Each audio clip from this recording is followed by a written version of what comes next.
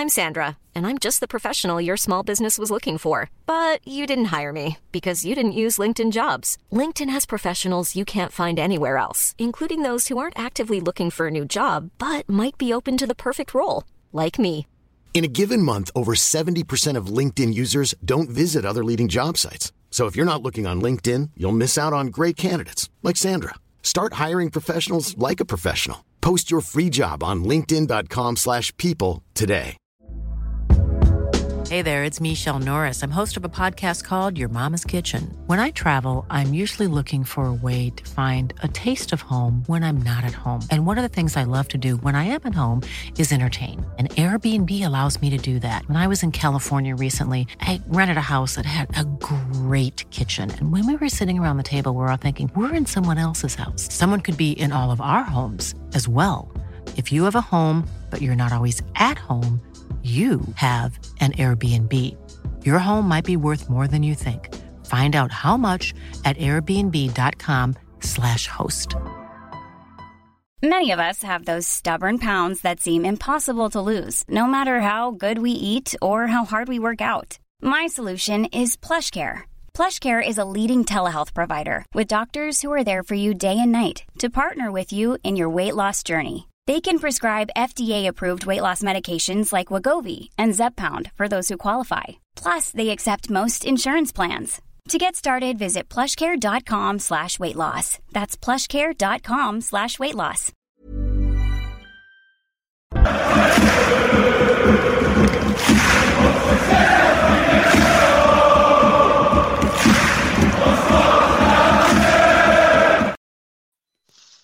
Hello and welcome to the Gallant Few Rangers podcast. My name's Colin Duff and I'm delighted to return after a few weeks holiday to be back in the hosting seat talking about all things Rangers. A very well-deserved breakaway for Rangers, if I do say so myself.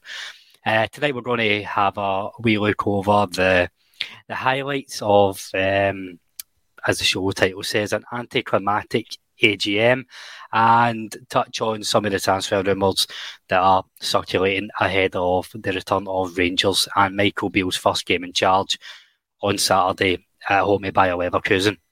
Here to join me tonight, as always, our foreign correspondent in the dark tonight, David Tomlinson. Yeah, sorry, a wee bit in the dark. My electrician was in today, and although he's got the lights on another part, he seemed to have missed this room, and it's too cold. I've got heating in this room, but I've not got heating in the other bedroom yet. So I decided just to do it a wee bit in the dark. So, but, a wee bit different from lying in your backside in the sun drinking beer. It's good to have you back. Oh, no, it's good to be back talking about Rangers, but it's not good to be back in the cold. I thought you were in darkness as maybe some sort of symbolic gesture as to how the AGM went, but just a dodgy sparky. I can't say too much with my brother-in-law. Well, we'll leave that at that then. Also joining us from the sunny sights of Lothian, Davy Pollock. How are you, Davy?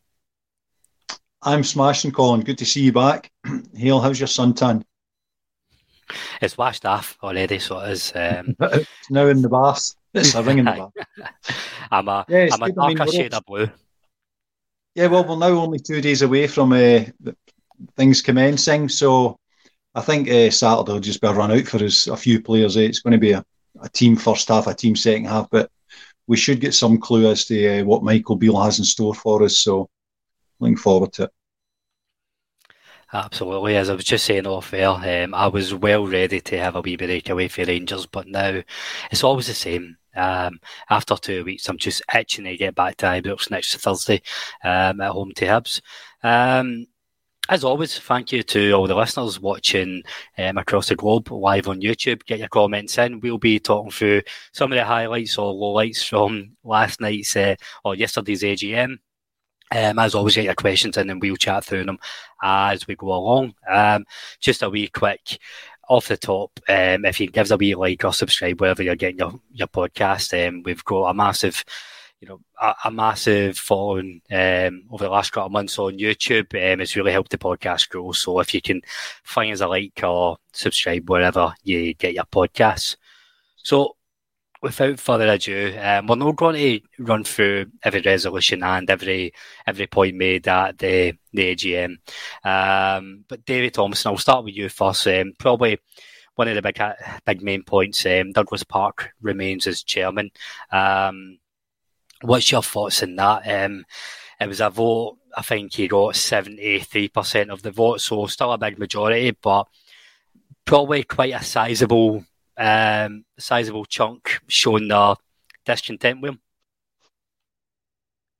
Yeah, well, it was just a protest vote, really, wasn't it? I don't think King ever thought that he would actually get him removed. I think it was, I seen that. I'll say use it to come across, and I'll make you a curry. Aye, for the non-viewing listeners, Curry Munchers started a GoFundMe to release Davy T from captivity. So, get your pounds in there. Sorry, Davy, on you go about the chairman. Yeah, I don't think it was ever in doubt that he would get through. It was just a protest vote, and I actually thought he might have more against him than 73.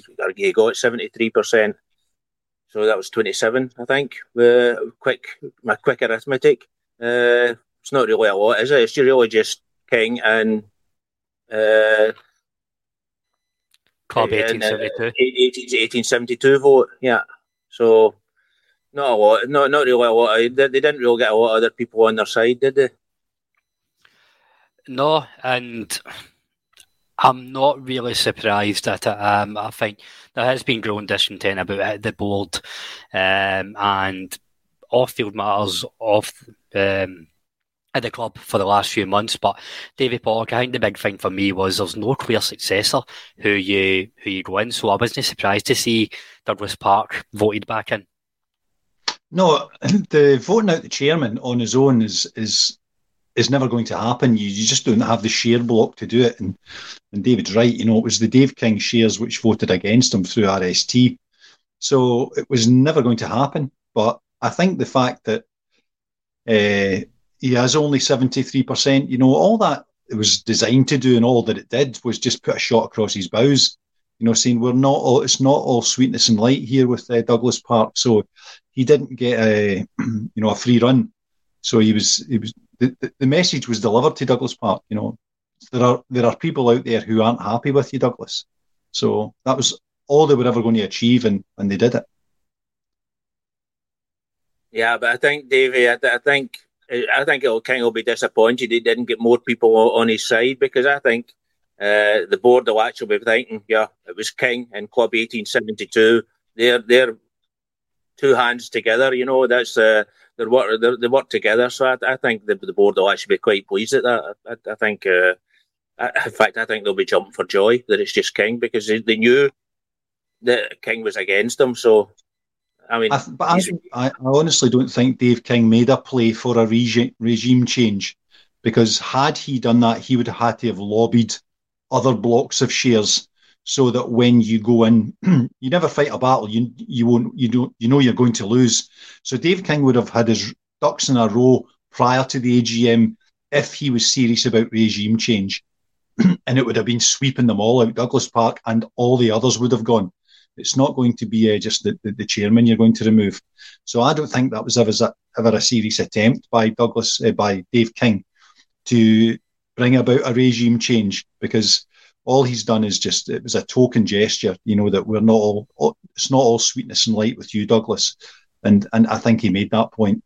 If he would have had to put months of work in advance to that, before that AGM, just as he did when he took over in 2015, knowing that he lobbied, various blocks of shares to make sure that when they got to the AGM vote, they had enough. That it was touch and go at that time, but it was never a serious attempt to remove Douglas Park. So, we're not going to go through everything resolution by resolution, and there is some questions coming in the comment section that I do want to touch on. But just on, and this isn't the sexiest of stuff to speak about, like the share issues and stuff, but one thing that was really interesting was Resolution 8, where basically in layman's terms, as well, for what my basic brain understands it as, the board can now issue new shares, and a new share issue would dilute existing shareholders. So I think the majority vote against that was Dave King and Club 1872. So when we go out with a new share issue, they'll need to invest just to keep afloat at the same level of shares that they've got. So David Thompson, I'll come to you in that first. I think the idea of significant fan ownership has been. I don't think there's been very many fans against the idea of it. The pragmatism and the reality of who the fans are, how we're represented, that's a different story. But David Thompson, in terms of Club 1872 and what this AGM means for them, do you think their dream of getting that significant sharehold is dwindling away? Well, I think it does two things. They either stick with getting Dave King shares or they invest in new shares.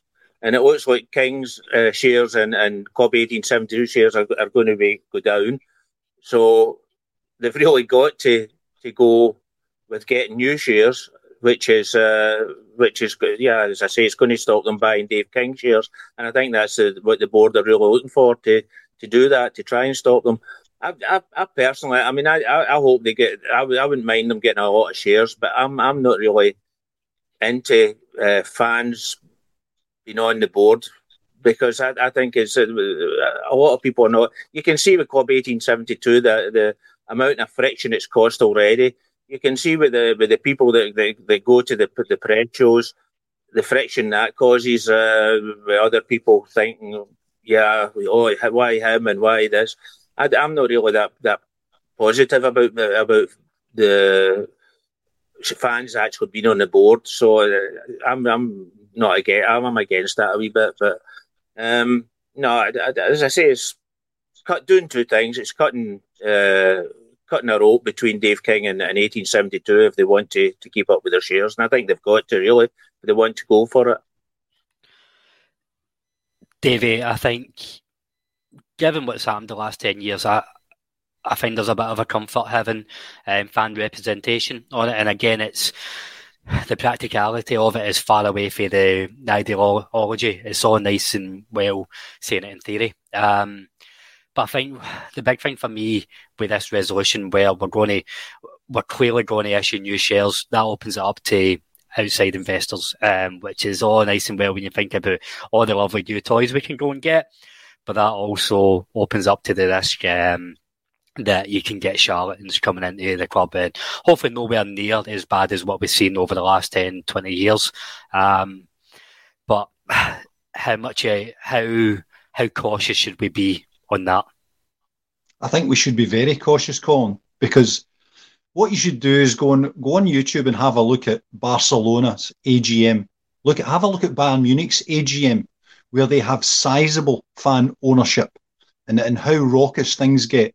What we had the other day was a picnic in comparison to what really happens. And I don't mind there being a difference of opinion, in amongst, because when they're unaccountable, which our current board currently are, and the votes have just reflected that. So they're not that open to alternative views. And from some of the answers that they gave at the Q&A, only reinforced that for me, that they're pretty much untouchable. They know that, and the Rangers fans at arm's length, they're pretty much comfortable with that. You could see how uncomfortable they were, having to ask questions, from guys on the floor, and they just wanted to be anywhere else but behind that table on that stage. And that for me is not a good thing, because I think where we ended up in 2012 was a direct result of David Murray being answerable to no one. Whereas I think the Rangers support and VRST or whatever vehicle we use, they need to be in there asking questions of these people to say, why are we doing it this way? Is this the correct way, for the future, for 5 years, 10 years, 15 years?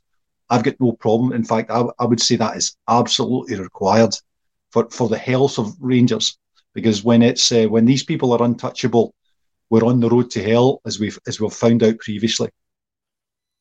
And David Hurd made a very good point that I shared earlier in the show around David Douglas Park. Sorry, has played his part in the rise again of the club, and he definitely does. I do think he does have a part to play, but he's probably not that figurehead that we've seen with Dave King, and that's probably leads to a bit of the disconnect that we see. So in the AGM, so it comes across as lack of accountability, but it's probably just we don't have that connection to Douglas Park the same way we did have Dave King, and it's probably the same as if we think about the chairman being an outlet to the media as well. It's not quite that spearhead.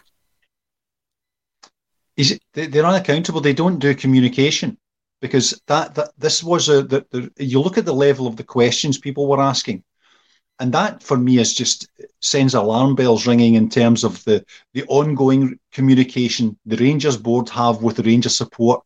When we get to an AGM, we should be dealing with far higher issues than, whether the Gibson family can sit together, because they've got 3 season tickets and only 2 of them are sitting together. And we were treated to Stuart Robertson, this, and it just sounded like the bowling club saying, "Oh, I've heard you, I'll see you after this."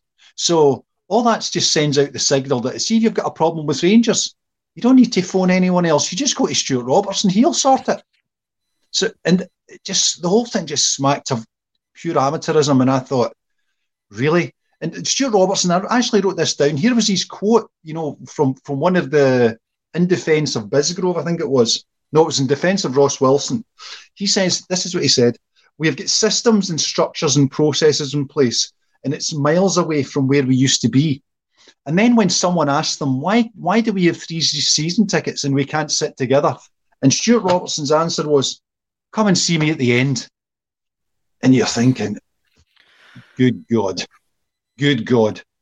So I thought the whole thing, that Q&A thing, was just a disaster. Shambles. It's a really tough one. These shareholders pay their money and hold their shares, so they're entitled to speak about what's important to them. I've got an idea of what I think should be discussed at the AGM, just like you guys will have an idea of what should be discussed at the AGM, but end of the day, we're all entitled to their own opinions. But I think we get questions like this every year. Or, I bought a hot dog 2 weeks ago and it was stale, and then we've got that that COVID question was nuts as well. So what do you say to that? But Colin, there should be channels of communication between the support and the board out with the AGM, where these issues can be dealt with. That was we shouldn't be getting to the AGM and go through some of that nonsense. It was absolute drivel, and the guy who gave the game away was James Bisgrove. When James Bisgrove tells us that we've got 52,000 members of MyGers, and then he's telling us, quite recently, and I think it was one of the guys on the floor who actually reminded them that we recently had a poll of people who were wanting to make suggestions from the MyGers members as to what sort of merchandise they would like to see in the shop. 15 people were in attendance. So 15 people out of 52,000, were going to tell James Bisgrove what sort of merchandise. That's the level of communication that we have. 52,000 people paying £40 each, over 2 million quid for 15 of them to then tell James Bisgrove what sort of merchandise. That's the level of communication. That's totally unacceptable, Colin. Totally unacceptable. Dave, sorry, can I come in that? Because there was another part of that there was 15 people, as you say, but they had agreed to set up a party to investigate what merchandise people would want. And the boy that asked the question had never heard anybody, and Bisgrove only said, I've been in touch with Castor. There's never been a party set up to investigate. And that's a bigger problem as well. Yeah. So what is 52,000 people in a hall? I can understand that. You do get people that want to work, but once you say you're going to set up an investigative group, then you should do that. You shouldn't just then go your own way and sort things out with Castor yourself? No, that's well. He should be representing the Rangers fans when he goes to Castor. So he should have an idea what the Rangers fans would like to see before he goes to speak to them. But that should be happening across a range of issues at Ibrox between the support and the board. None of it happens, which is why we end up at the AGM when people start asking questions as to, why, what is my Jers all about? When it's all it is a money making. Well, I hesitate to use the word scam, but I'm going to use it anyway because it's a scam, because they've got over £2 million for what exactly? Just to distribute tickets, because that's all it boils down to, really, and it's just a nonsense.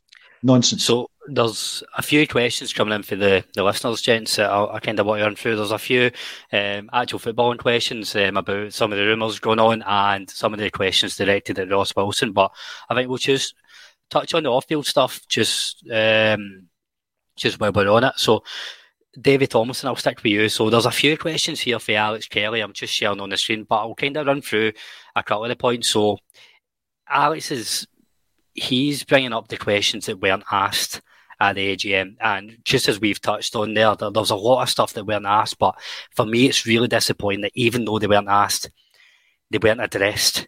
The club know this is a big talking point with a section of the support, because I don't want to speak for everybody in the Rangers support. We all care about different matters at different levels. But the first one, the Australian friendly, David T. So,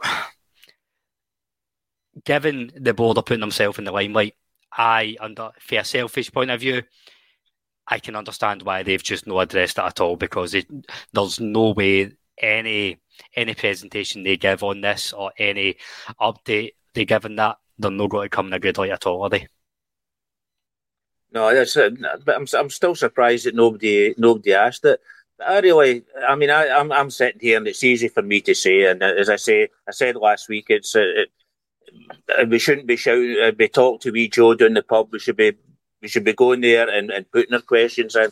But I find that the people that ask the questions, they're ready with their question, but they weren't ready for the reply, because there were so many things that they could have. And when Bygrove was talking about the Mygers, somebody could have said, yeah, but is that not giving tickets to people that can afford it, and the people that can't afford it, that can't afford to pay a tenner every week, that can't afford to buy shirts and can't.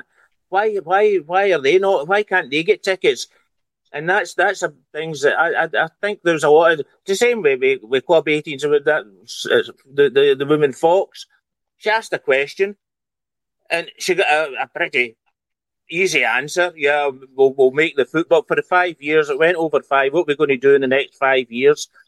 And he just says, well, we're going to get a team that's put out in the field. We're going to win this. We're going to win that. And he says, okay, that's it. Thanks. I thought, are you just going to accept that as an answer? There must be surely a deeper thought to your question. Why did you ask that question? Because that was an easy answer. And that's just, I just think the people that ask questions were just didn't, they thought about the original question, but they didn't think about the answer and what they would reply to the answer. Sticking with you, Davey, the other one that Alex asked, which is interesting, I've not seen very many people talk about that. It wasn't discussed about the fans' treatment in Seville. Also, there's a big, really important topic for everybody at the time, but it has kind of fallen away. That's quite disappointing that there wasn't any update on that. I can understand, again, the Australian debacle, because that's an ongoing court case and they can almost get out of that by saying, oh, there's an ongoing court case, we can't discuss it. But surely an update on the communication with UEFA would have been nice to hear. The fact that they've not forgot about what the fans went through in Seville. David Thomason, sorry, I've lost the question. What was your question, Colin? Sorry. Well, let me answer. I'll step in. So, in terms of the Seville, and questions were asked quite legitimately, and one of the guys, I was with, he's takes a walking stick, and the police would want to take his walking stick off him. He says, if I don't have this walking stick with me, I won't get in the ground. So, and all of this is getting lost in translation. And then the police start getting quite aggressive as to, whether he can take this stick in or not, until one of the women police officers who did speak English come in, stepped in, and then had to persuade the other police officer to. So all these instances, there's a lot, and there'll be lots of them, people with inhalers, all medication, all manner of stuff. And that should have been fed back to UEFA. Rangers should have got a response from UEFA, which should have been fed back to the fans. We've heard nothing. Silencio is what we've had. And these are exactly the communications that I'm speaking about in terms of the ongoing communication between the Rangers support and Rangers as an institution, Rangers as a club, from the board, from the management team to the support. We just don't have it, which is why they end up, so uncomfortable sitting on that stage, just terrified as to what's going to come next. And then we had the guy on asking about COVID and all of that, which is a bit left field to be. No, but fair play. I'm glad we didn't spend any more time talking about that. I'm glad they just moved on for that question. That was mental. But Colin, the point is that issue was important to that guy, and Stuart Robertson just said next question. Totally disregard the guy. So is that fair? Is his question less relevant than any other question? No, that's a fair point. And I'm thinking, it shouldn't have been. That's not the forum for that discussion anyway. So but they wanted to go through with it. They probably sat outside. Right, let's get in here. It's only going to be an hour. Let's get in, get it over with, and get out. And that's the level of communication we have with our board. And I think it isn't good enough. It's not good enough. Because they just want to keep your arms left, just say the absolute minimum to get them off that stage and out the door. That's the only communication that they want to have with Rangers support. Despite the Rangers, they want to talk about finances and have lovely presentations about finance when the biggest source of finance are in the room, and they don't really want to communicate with them. I just think it's poor form, and that's why fan representation should be ongoing. Which is why I would want fan representation on the board, so that they can be challenged on an ongoing basis about issues that they think they're uncomfortable with, and they think they probably won't understand, and we don't have to answer to them. Well, they should have to answer to us. I think the board had sort of guessed what questions were going to come, and they had answers right away to take the wind out the sails of the question, and because it was virtually every question they had an answer to it, and it wasn't really an answer, but it was a sort of a half answer that would sort of shut everybody up right away. And I think it was all planned from but that's what politicians do as well, isn't it? They give half answers and get out the questions quick as they can, and that's what the board done. They were there to give long answers. It's not a dialogue. I think the big theme here is that there's not an open dialogue between the support or sections of the support to channel into the club. Because you're right, a lot of these issues, somebody said in the comments, an hour and a half is far too little a time to take questions of everything that's happened at an institution like Rangers over a year. There should be ongoing dialogue. So you're right, that gentleman who had issues with COVID, there should be a forum for him to raise that. For the parking, for the tickets, there should be forums, but we don't have that. And on that ongoing communication, we don't have an SLO for that, Colin. Oh, fuck knows what he does. Surely we should be able to get in touch with the likes of parking problems. Surely that's a problem that the SLO should be in contact with the club. That's the problem here, Davey. You and I are guessing. I'd imagine that the SLO is there for that, but the fact that we don't know and there's no clear channels that we follow, that's a huge issue. Because the SLO, I don't envy his job at all, because he'll have a really difficult job, but he can't be the only channel of communication. There has to be other platforms for different issues.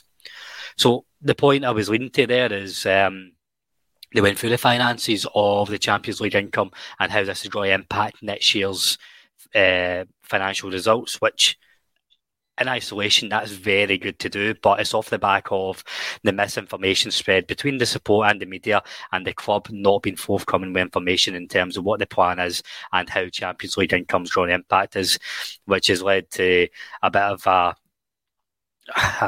crossroads where we all thought we were going to be getting a 40 million windfall, but in actual fact, that's not the case. This is too late to be doing that. We should have known what the impact of the Champions League was going to be before we go into it. And again, this is just the board not being forthcoming with communication. One positive I do want to, I think is a positive. I want to get your thoughts on it, gents. Start with you, David Tomlinson. They're going to integrate new disabled access seating, moving them away from the enclosures, which are the worst seats in the house for disabled fans, and strapping them around the rails or the between the rails and the rear of the fronts, along the Copeland and the Broomland, and then the main stand in Sandy Jardine as well. I think this is long overdue. I think it's a really positive step, and speaking to disabled supporters, is something they've been looking for more support and better access for a long, long time. Yeah, it should have been done years ago, shouldn't it? I mean, this is there's sort of a horse's tail. It should be this. We shouldn't even be discussing this now. It should have been done years ago. It should actually have been done when Ibrox was redeveloped the last time. It shouldn't have been. It should have been one of the first things on the people's minds then.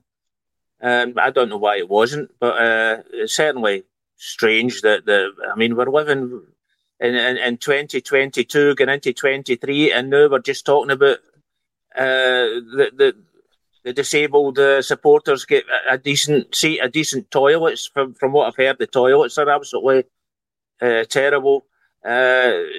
It's quite unbelievable we're having this discussion at this in 2023, because we're having a lot of discussion. There's a lot of, I don't know what it's like in Britain now, but there seems to be every kind of discussion. You've got these players wearing armbands at the World Cup, or not allowed to wear armbands at the World Cup, and you've got all these things going on. But it's as I say, it's anything that's going to help the disabled at Ibrox is going to be great, and hopefully the board say it's going to start in 2023. I think hopefully they get it together. Hopefully it's not just another cry in the wind. We're going to do it. Oh, sorry, we've not got the funds for it. Hopefully it's going to happen, and it is really positive if it will happen. I'm Sandra, and I'm just the professional your small business was looking for. But you didn't hire me because you didn't use LinkedIn Jobs. LinkedIn has professionals you can't find anywhere else, including those who aren't actively looking for a new job, but might be open to the perfect role, like me. In a given month, over 70% of LinkedIn users don't visit other leading job sites. So if you're not looking on LinkedIn, you'll miss out on great candidates like Sandra. Start hiring professionals like a professional. Post your free job on linkedin.com/people today. Hey there, it's Michelle Norris. I'm host of a podcast called Your Mama's Kitchen. When I travel, I'm usually looking for a way to find a taste of home when I'm not at home. And one of the things I love to do when I am at home is entertain. And Airbnb allows me to do that. When I was in California recently, I rented a house that had a great kitchen. And when we were sitting around the table, we were all thinking, we're in someone else's house. Someone could be in all of our homes as well. If you have a home, but you're not always at home, you have an Airbnb. Your home might be worth more than you think. Find out how much at airbnb.com/host.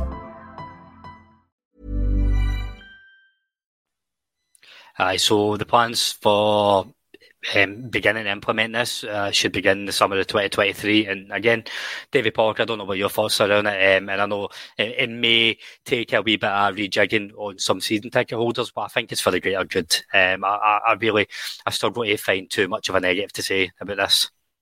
Can I just say one thing before Davey, can I say one thing before you come in? All we've seen up until now is that somebody can make nice PowerPoints. That's all we've seen up until now. Yeah, because in principle, it's the correct thing to do. It's a bit short in detail, So all the season ticket holders who currently occupy the seats affected, has anyone been consulted? Because I'm maybe a wee bit sceptical, because I think this was just announced on the eve of the AGM, because it's something that they need to do. It's something that they announced at last year's AGM that they would be looking at, and then we move on forward 1 year, and then they announce what's going to start next year. And I think the chappie who was in the far, as we're looking at it, left-hand side of the stage, says that it's going to start summer 2023, but the detail of exactly how it's going to happen is yet to be worked out. So, and all they have announced is that in principle that the disabled facilities will be upgraded. Long overdue. It's a stain on us that, they probably, the early 80s when they refurbed the stadium, it probably wasn't politically, if nothing else, that the issue that it is today, but now it is. So that they should be in place. Hopefully, that's now the thing on their way, because they daren't go back on that now. It's no, they can't. They absolutely can't. Can't unsay it. They've made a bed with that. So, gents, I'm going to turn to footballing matters, but still sticking with the AGM and more specifically the questions levelled at Ross Wilson. I just want to call out a couple of questions. A couple of folk asking about the Club 1872 fiasco, and Gary Lyle asking about Club 1872 refusing to sign non-disclosure agreements. So that was an interesting point where the club and the board and Club 1872 are both saying that they're open to a line of communication with each other. The club want a non-disclosure agreement on board. Club 1872 want to share the details in the minutes. So I think this is just really party politics, if I'm being honest, for both sides. And I think that'll just really be, for me, that's just Park against King, really. And Park using the Rangers board and King using Club 1872. Colin, can I just say that would be the sole reason for Club 1872 to be on the board, was to make it public, to make things transparent, so that it's not all done in a smoke-filled room and we just get kept at arm's length. The whole reason for Club 1872 to be in the room was to be able to make it public as to what's being discussed. What are the issues? What are the priorities? Do the Rangers support agree with that and influence those priorities and decisions? That would be the whole reason for them being there. I'm quite happy that Club 1872 won't touch any non-disclosure agreement, because you can come into the room and sit and take part in the boardroom meetings as long as you don't tell anyone. That's just that's an alarm bell on its own for me. Why they would want a non-disclosure agreement? Is there an element where there is going to be sensitive matters discussed at any board level or any company, which can't always be shared with the public? Yeah, then they should say that. There'll be certain matters, financial matters. There'll be stuff which will affect share price, which you can't make public. Which you're absolutely legally bound not to disclose. Never mind. So there's no NDA required. It's the law of the land. So it would be, but certainly that can't be true of all subjects. No. So, right. But again, when I'm saying party politics, Club 1872 aren't showing a full hand with that, and neither is the Rangers board, and this is just their argument going back and forth and just try to get the headlines, get the best headline to get favouring the Rangers support. I don't think you're going to get full disclosure for either party, kind of what their game is at the moment. That's just my gut feeling. Which is a shame, because we should be more transparent. Mm-hmm. That's why I say, Colin, I don't think that I don't really know why fans should be on the board, because there are things that you can't talk about that are discussed that you just can't release. We were all absolutely going up in arms that the Daily Record got information from, Kenny Miller get the blame for it at the end up, but we were all up in arms that Kenny Miller was giving the Daily Record the information. And when you're a board, you invite some fans onto the board, then it's a really good chance that information is going to get leaked. So, I mean, I can see it from that point of view. And as I say, we were all up in arms at the leaks from Rangers pre-Gerrard. Gerrard seemed to sort it out, that there was no information come out. Although I must admit, why there's sort of the Rangers management team don't give out over injured players and how long they're going to be. I mean, I understand that you can't always judge how long a player's going to be out injured, but that kind of information, but I can quite see that a board doesn't want to bring in a spy. Really, I mean, that's what it could be. I'm not saying it would be, but it could be. I think there's a difference between having general fans on it and just having everybody for the Gallant Few podcast around the table for Team Biscuits when they're talking about the finances.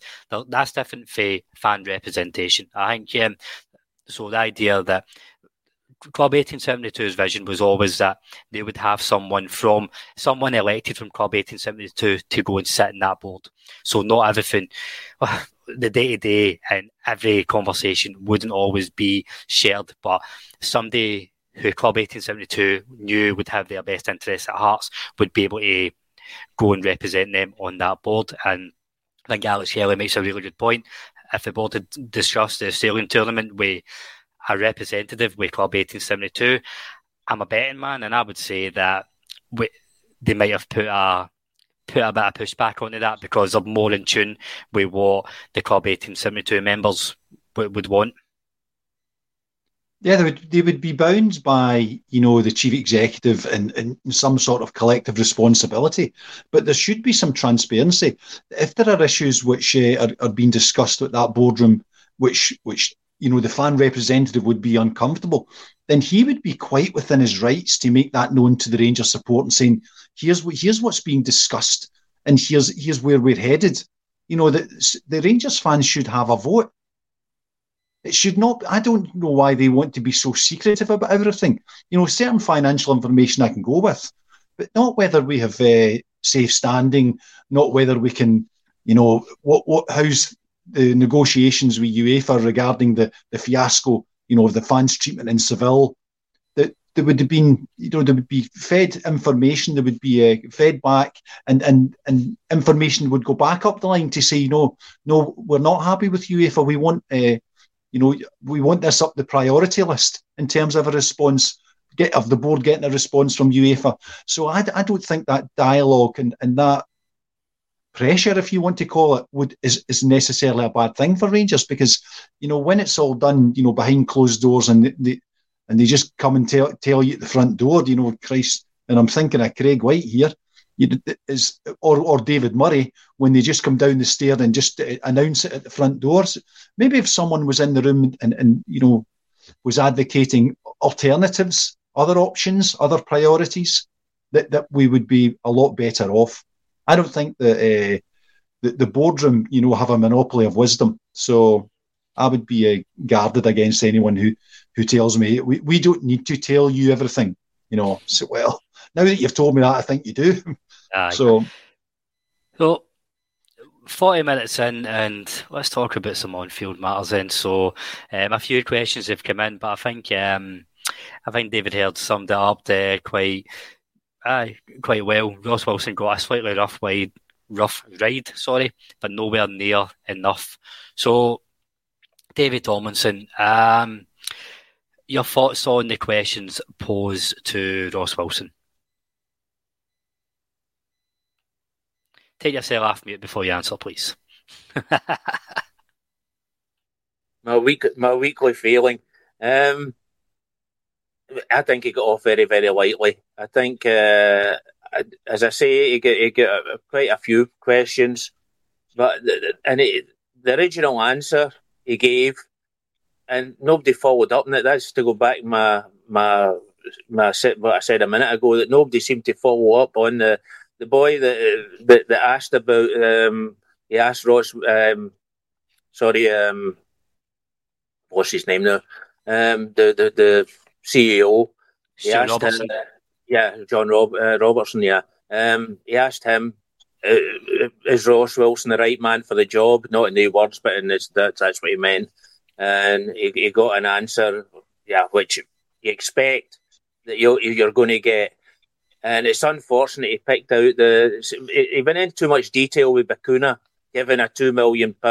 If he'd have just said he was a miss, then he would have probably. I mean, it's easy for me sitting here. I'm sitting here in a wee room in Germany, thinking this out, and I've thought I've had a day to think about what's happened. But he's obviously there in the heat of the moment and asking that question. I just think it's a pity he didn't think. And if you've seen today, and I think it was a record. They done a splash on the players that have been in failure under Wilson, and or all the players that come in.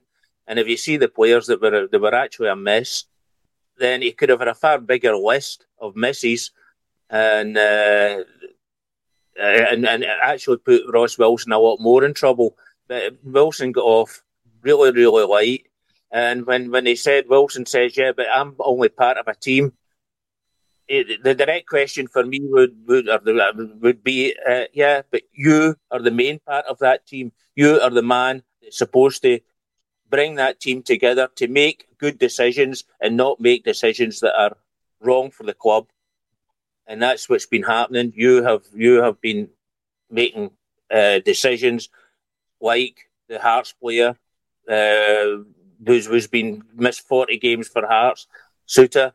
He could have put a lot more pressure on it, but I don't know whether they only get a certain amount of time to answer questions, or they're only allowed to answer one question. I don't know, but I think they could have put him under an awful lot more pressure with the questions that they got at him.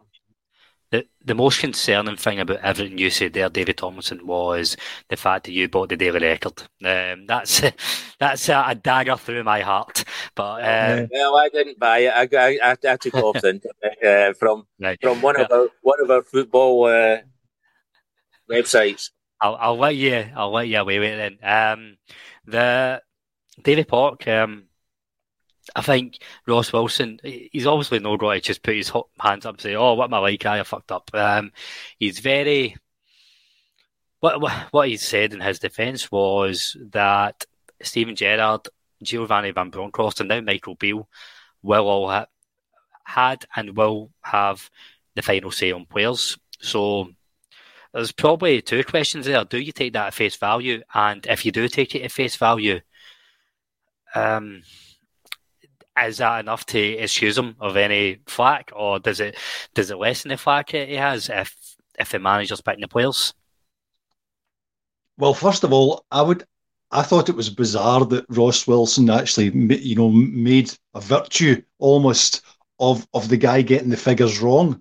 So, well, see if you were to tell us what the figures are, Ross. Yes, transparency would avoid that. We wouldn't have got them wrong. And you say, you got the figures wrong. So, well, that's the problem exactly in a nutshell. But in terms of, he should have the first say. Michael Beale and Steven Gerrard and Gio should have the first say and the last say. He should be out there, contacting players, dealing with agents, finding out if there's if this is a goer or not. So kind of doing the donkey work of transfer signings, drawing up short lists. And then go through it with the manager, with the football staff, and say, "Here's a list I've drawn up. What do you think?" But he should just be the workhorse and all of that. He's not the decision maker in terms of what player we should be signing or not. I mean, that's just nuts. I just don't get it. I mean, and I know the stories were that Gio would be handed players to take to the training ground and make a team out of. I just find that utterly bizarre. I don't know how professional football men would work under that. I just can't see Michael Beale being told by Ross Wilson about, "I found you a new left back from bloody Estonia, and here he is. He's on the plane, and we'll get him picked up and delivered to Auchenhowie for you." I just think that's bonkers. But Ross Wilson, and telling him, "But by the way, you got your figures wrong." So, well, ain't that the problem? That we don't know. It's all smoke and mirrors, and they will paint themselves in a good light. Oh, it's and but Bacuna, we actually made money in Bacuna. He's still shite though. So it's I don't get it. Ross Wilson for me is just a buffoon. I and don't see the what fact that his he role clung in on all of to, this is. the fact that he clung on to that fan saying the wrong figures. And again, like we're speaking in jest. David Thompson made a very good point. It's easy for us to sit in a daft wee podcast saying, should have asked this, should have asked that. It takes a bit of balls to go up and ask a question in front of all those people. So fair play, everybody did. But the fact that Ross Wilson clung on it, he's seen a lifeline there. He's seen something I can maybe bat this away with instead of wholeheartedly answering the question. So David Thompson, I think, obviously, much to all our displeasure, Ross Wilson isn't really going to go anywhere. The fact that he was on there, he was given that platform on the board. The board are backing him publicly at the AGM. I think it's clear that they see him as part of the plan. So I think, how do you see this relationship working with Michael Beale and Ross Wilson? Do you see Beale getting more out of Ross Wilson? I think the reason I asked that question, Gerrard had an aura. Gerrard was a powerhouse of a global name in football, so he carried more weight at the club. Gio was a big name, but I got the impression that he didn't carry as much weight. So in terms of players coming in and the types of players that Ross Wilson will be suggesting to Mick Beale, how do you see this relationship working? Yeah, well, I can't look into the future, so I don't really know. But one thing, just to go back to one thing you said about the daily record, it's always good, and it's what the board done. I think it's always good to know what the enemy are doing, and I think that's what the board done as well. They knew they read the Rangers websites as well. They knew exactly what the supporters think, and they were ready for all these questions. What Beale and Wilson, I can't. I think Beale would have been crazy to take the job if Ross Wilson is running the show. I mean, he must look at that now. He must have looked at what Wilson had brought in the past, and yeah, the list. I don't know whether you want to go into that list because it'll take quite a while, I think. But the list of misses that he had is quite unbelievable. I mean, he said, he mentioned you're leaving out the good ones, but I can assure you, because through the whole list, there's a lot more misses than there is good ones. And even the good ones, the likes of Tillman, who gets a pass, he's still to prove himself. He's had a few good games, but he's had a few bad games. So it's different, and he's only 21, so it's expected that he has a few bad games. But no, I think I can't see Beale walking into the same mess. Although I don't know, I was one for Beale coming in, but see the last few days, see the way he talks, it looks to me to be really bumming up to the board. Oh, I'm really friends with the board, and I'm really friends. And Ross, my friend, he didn't say that, but are you paraphrasing there? Yeah, but no, that's I don't like that part. I just say you're into your job. Don't start bumming up the board. You're just looking for something to be unhappy about, and you cried for Beale for months. Now you're looking for the negatives. No, I'm not. I still think he'll be a good manager. But I just didn't like that sort of a way he went. I mean, I didn't like the way he gets sort of a whistle whistled in front of the Scottish Cup and get a part of questions from a female. I didn't really get that, but I didn't think that. Why didn't he just go in front of the... I'm going to cut you off there because we're a gender neutral, gender friendly podcast, Davey. So let's avoid us being in the Daily Record tomorrow. No, but it was a part of the meeting that I just don't think he should have just went up to the desk and let fans ask him questions. That would have been better for me, because I think that was supposed to happen. That there was a question and answer for Beale, but it never happened. No. So just touching on probably the last point I want to come to, gentlemen, and it kind of leads on to a point that I shared for Alex Kelly again. Their squad wage bills increased from 24 million in 2019 to 37 million in 2022. So I think when you actually look at all the players coming in and out and the finances, we have spent money. I know it's not a popular opinion, but over the last few years, this board have spent money. It's where the money's went and how we've invested that in the playing squad has not quite worked out. So this leads me on the big talking point of today. Ross Wilson tried to redeem himself. Davy Pollock, is Ryan Porteous the man to get Ross Wilson back in the good books? Do you know what? I almost want Ryan Porteous to sign because I think that will be the end of Ross Wilson. He is an absolute imposter, because see that wee exercise when someone reminded of the valuation of the squad, and he said he then immediately batted it to Dave King saying they were worth this, and now they're 103 million, and what's the squad worth these days? Then he kind of rubbished the numbers, but he took part in the exercise, but because it looks bad on the way back, no, we don't want to hang our hats on that. I think Ross Wilson's star is waning, because there's no way in God's earth, with the Daily Record, probably following the Rangers support. I think the Rangers support have made up their mind. They made up their mind in Gio, and look how that ended up. And they've made up their mind in Ross Wilson. And this is only going to go one way for Ross Wilson, I'm afraid. Michael Beale is holding all the aces here. So if Michael Beale would just slip a note to one of those Daily Record guys that, that any signing has been foisted on him, that will be stopped. PDQ. Ross is shot. And amongst the Rangers support, he's now become, I think we're moving from anger to contempt, and it will quite quickly be ridicule. Ross is, and I don't know whether he knows it. The board probably, I think Stuart Robertson will probably have a wee inkling that Ross isn't going to get away with this much longer. I think Ryan Porteous might just push him over the edge. So maybe that's just the guy that we need to do it.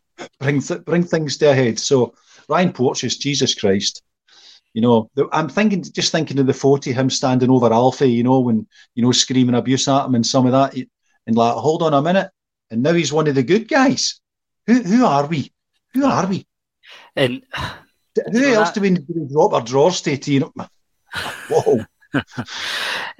Gary Lyle probably sums up some of my thoughts on it as well.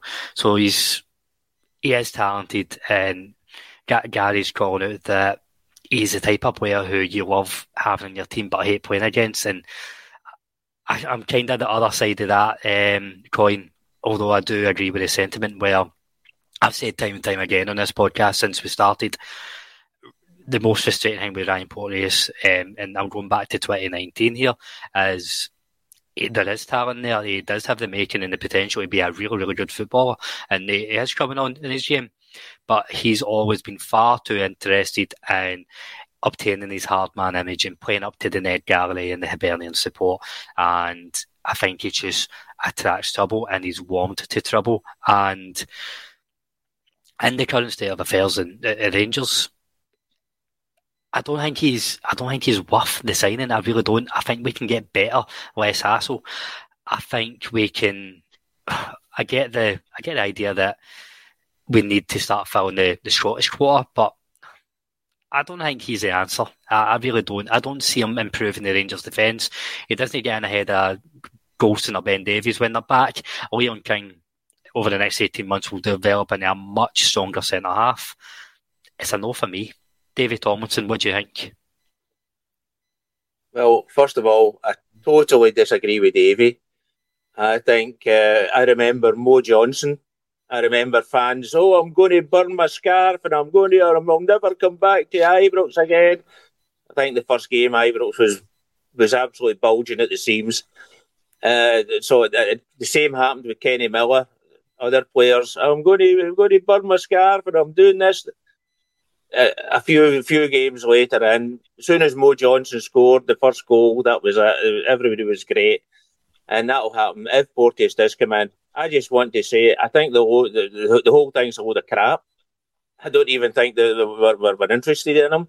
I think we're all hearing these stories from my auntie's wee brother and the neighbours from them. They heard a story from somebody that's in the know, and it's just there's nothing official from MD. In fact, I believe Hibs have said they've never heard anything from Rangers. So I just don't think it's going to happen. But I think he's a very talented footballer if he puts his mind to it. I think the whole thing, if he does come in, will be coaching. I think Beale is probably the best coach for him. Because I think Beale will get him in his place. I think Beale's a really good man manager. So, and to be honest with you, the fact that Rangers supporters hate him, actually, I quite like that. Because see, the likes of Shane Duffy came in when the Rangers supporters loved him when he was playing for Celtic.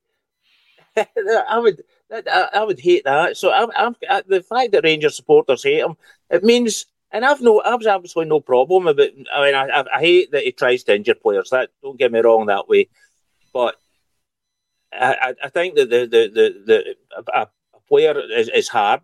I think we need. I don't think I find anything wrong with that. I think he would. I think if they could get good coaching and get him.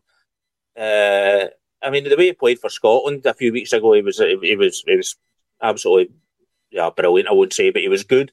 So I think there's definitely talent in there. And as I say, I would hate to think the Rangers supporters liked them because we scored 4 goals against them and 10 goals against them. That would be horrible.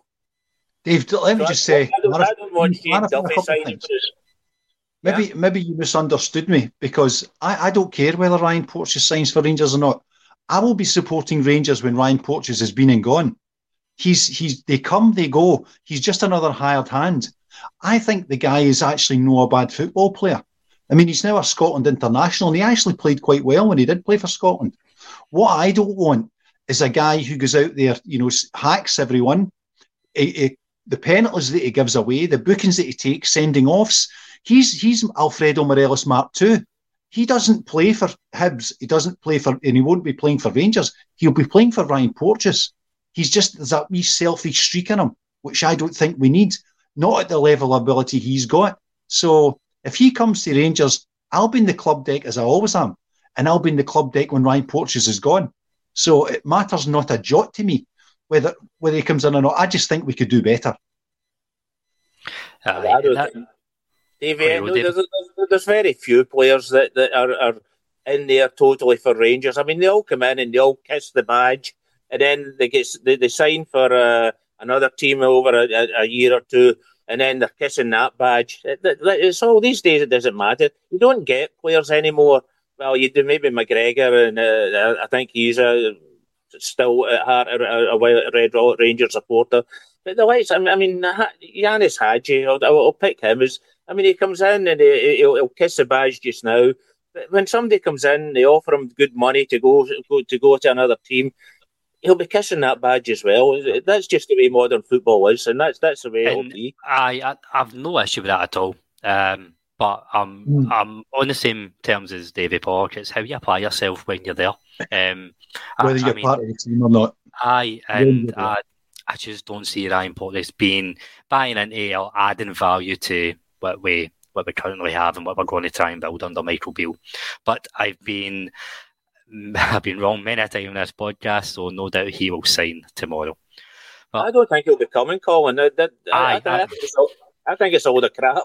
Aye, and the reason a lot of listeners asked about it in the questions as well, I thought it was worthwhile talking about because it has been a hot topic. There is interest in him, long-term interest in him for the Championship, and speaking to Hibs fans, they all seem to believe that he'll be going down to the Championship.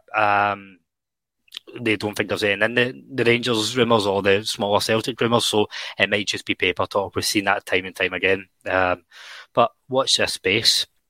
So I think that's as good a time as any, folks, to wrap it up for this week. It's been a good first night back. A couple of comments came in. I don't have my Gallant Few mug. I've got my Colin McDuff has tits mug for MD. That was wondering what that is. It was a nice wee birthday present for the listeners listening on Spotify and Apple. It's a lovely wee mug of a John with me with a lovely set of breasts with the caption "Colin McDuff has tits." If MD was wondering. Dave, this is the time you return that gender thing. Just have a go at him.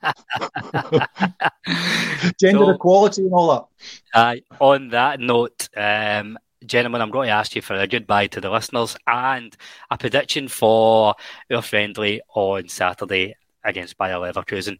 I'll start with you, Davey T, since you've got a foot in both camps, being our man in the continent. Thanks for coming on.